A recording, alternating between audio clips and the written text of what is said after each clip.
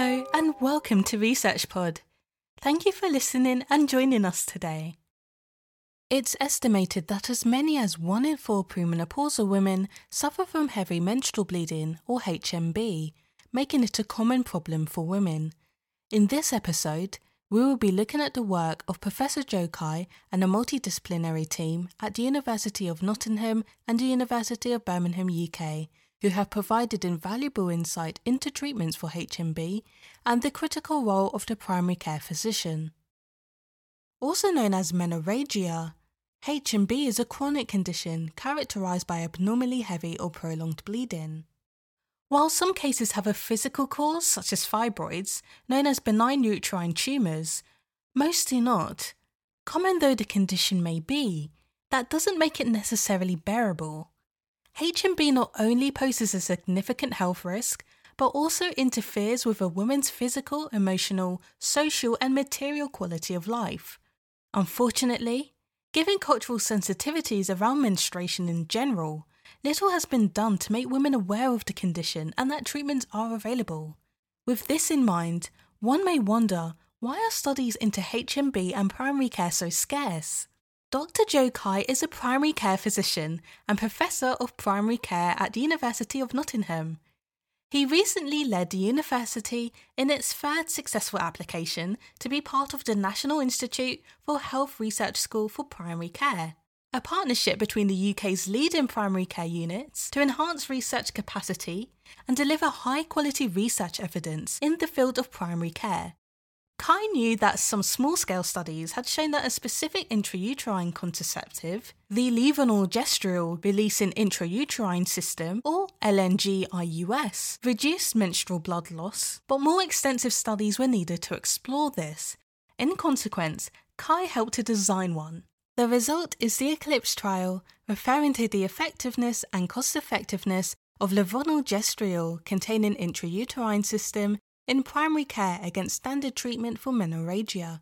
It has fundamentally changed our understanding of HMB and how women deal with it.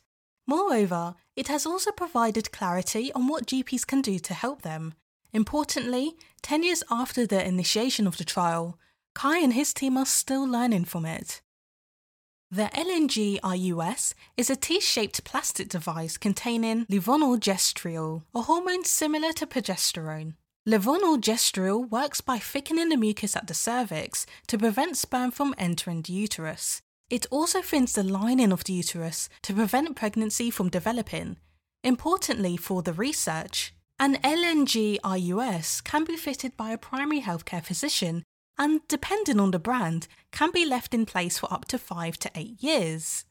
To test its effectiveness, the ECLIPSE trial randomly assigned 571 women who presented to their GP with HMB for over a minimum of 3 cycles to treatment with the LNG-IUS or standard medical intervention, selected oral medications, contraceptives or injections known to reduce menstrual blood loss. This was the largest trial of medical treatments for HMB and was designed to last 5 years. Throughout the trial, the women assessed the impacts their periods had on their daily life.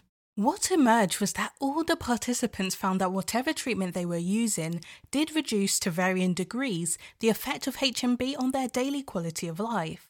However, those fitted with an LNG-IUS showed an overall more significant improvement in their condition at 2 years. This improvement was more than a reduced menstrual blood flow. HMB often carries additional symptoms beyond excessive blood loss, including significant cramping and tiredness and the anxiety associated with the threat of menstrual leakage. At 5 years, the greater benefit of LNG-IUS was reduced, but there were still large improvements in symptom relief whichever trial treatments women had used. The treatments also helped boost a woman's confidence and general psychological and physical well-being. For Kai and his team, the results of the ECLIPSE trial strengthened the case for using the LNG-IUS to reduce HMB, but also showed the benefits of other available treatments. However, the full value of the research was yet to be realised.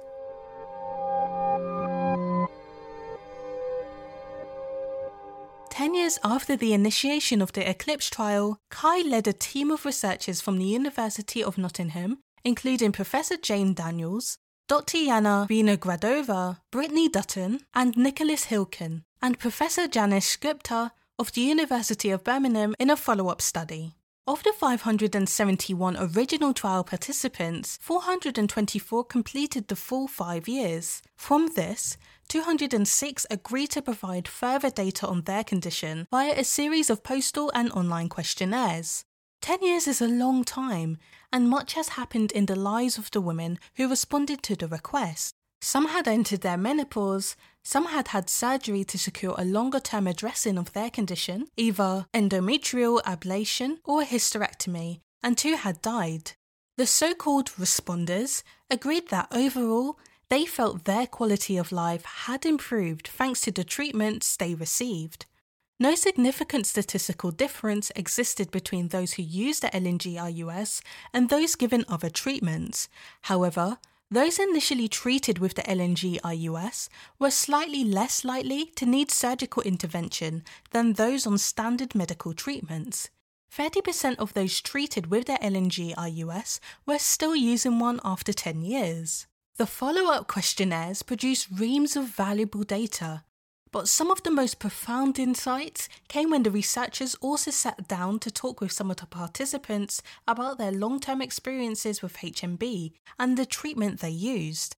Through semi-structured interviews with a sample of 36 responders, the interviews all spoke of the harmful effects HMB had on their lives. What stood out for Kai and his team, however, was how prior to the trial, the respondents had normalised their experience, a probable outcome of societal taboos about menstruation and a general lack of awareness about the condition. As a result, they just dealt with HMB, largely unaware that treatments existed. The qualitative study helped shine a light on just how debilitating HMB can be. The respondents described the flooding and unpleasant release of blood clots and the lengths they would go to manage or conceal their blood loss, even avoiding any forms of social interaction. They explained HMB's significant impacts on intimate relationships, the decreased libido and prolonged bleeding preventing sexual activity, sometimes permanently damaging relationships. Beyond the physical disruption to their lives were HMB's psychological and emotional impacts. This was largely unrealised before the study. The effects on their working lives could be far-reaching.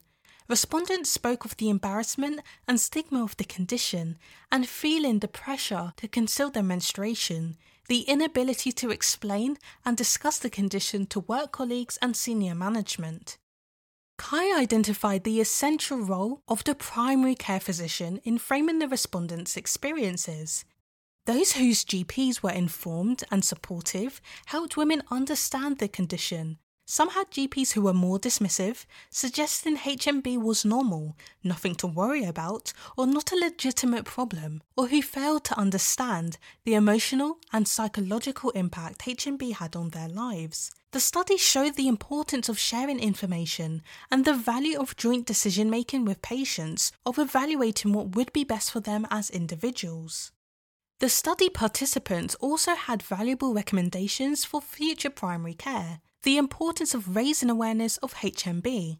They suggested more comprehensive initiatives to get people talking about the condition at schools, in the media and in the workplace. This would not only reduce stigma, but also encourage women to seek help. The initial 5-year Eclipse study, the 10-year follow-up data study, and the qualitative assessment of the participants' experiences have produced invaluable insight into the impacts of a common and debilitating condition that affects so many women around the world. HMB is a condition where the primary care physician is at the front line. Whilst we now know that a range of effective treatments exist, more importantly, we must also show that compassion, understanding, and the freedom to share information are critical components of their care and essential for the future well-being of sufferers of HMB. That's all for this episode. Thanks for listening. Be sure to check out Professor Kai and his team's original research in the show notes below. And as always, stay subscribed to ResearchPod for more of the latest science. See you again soon.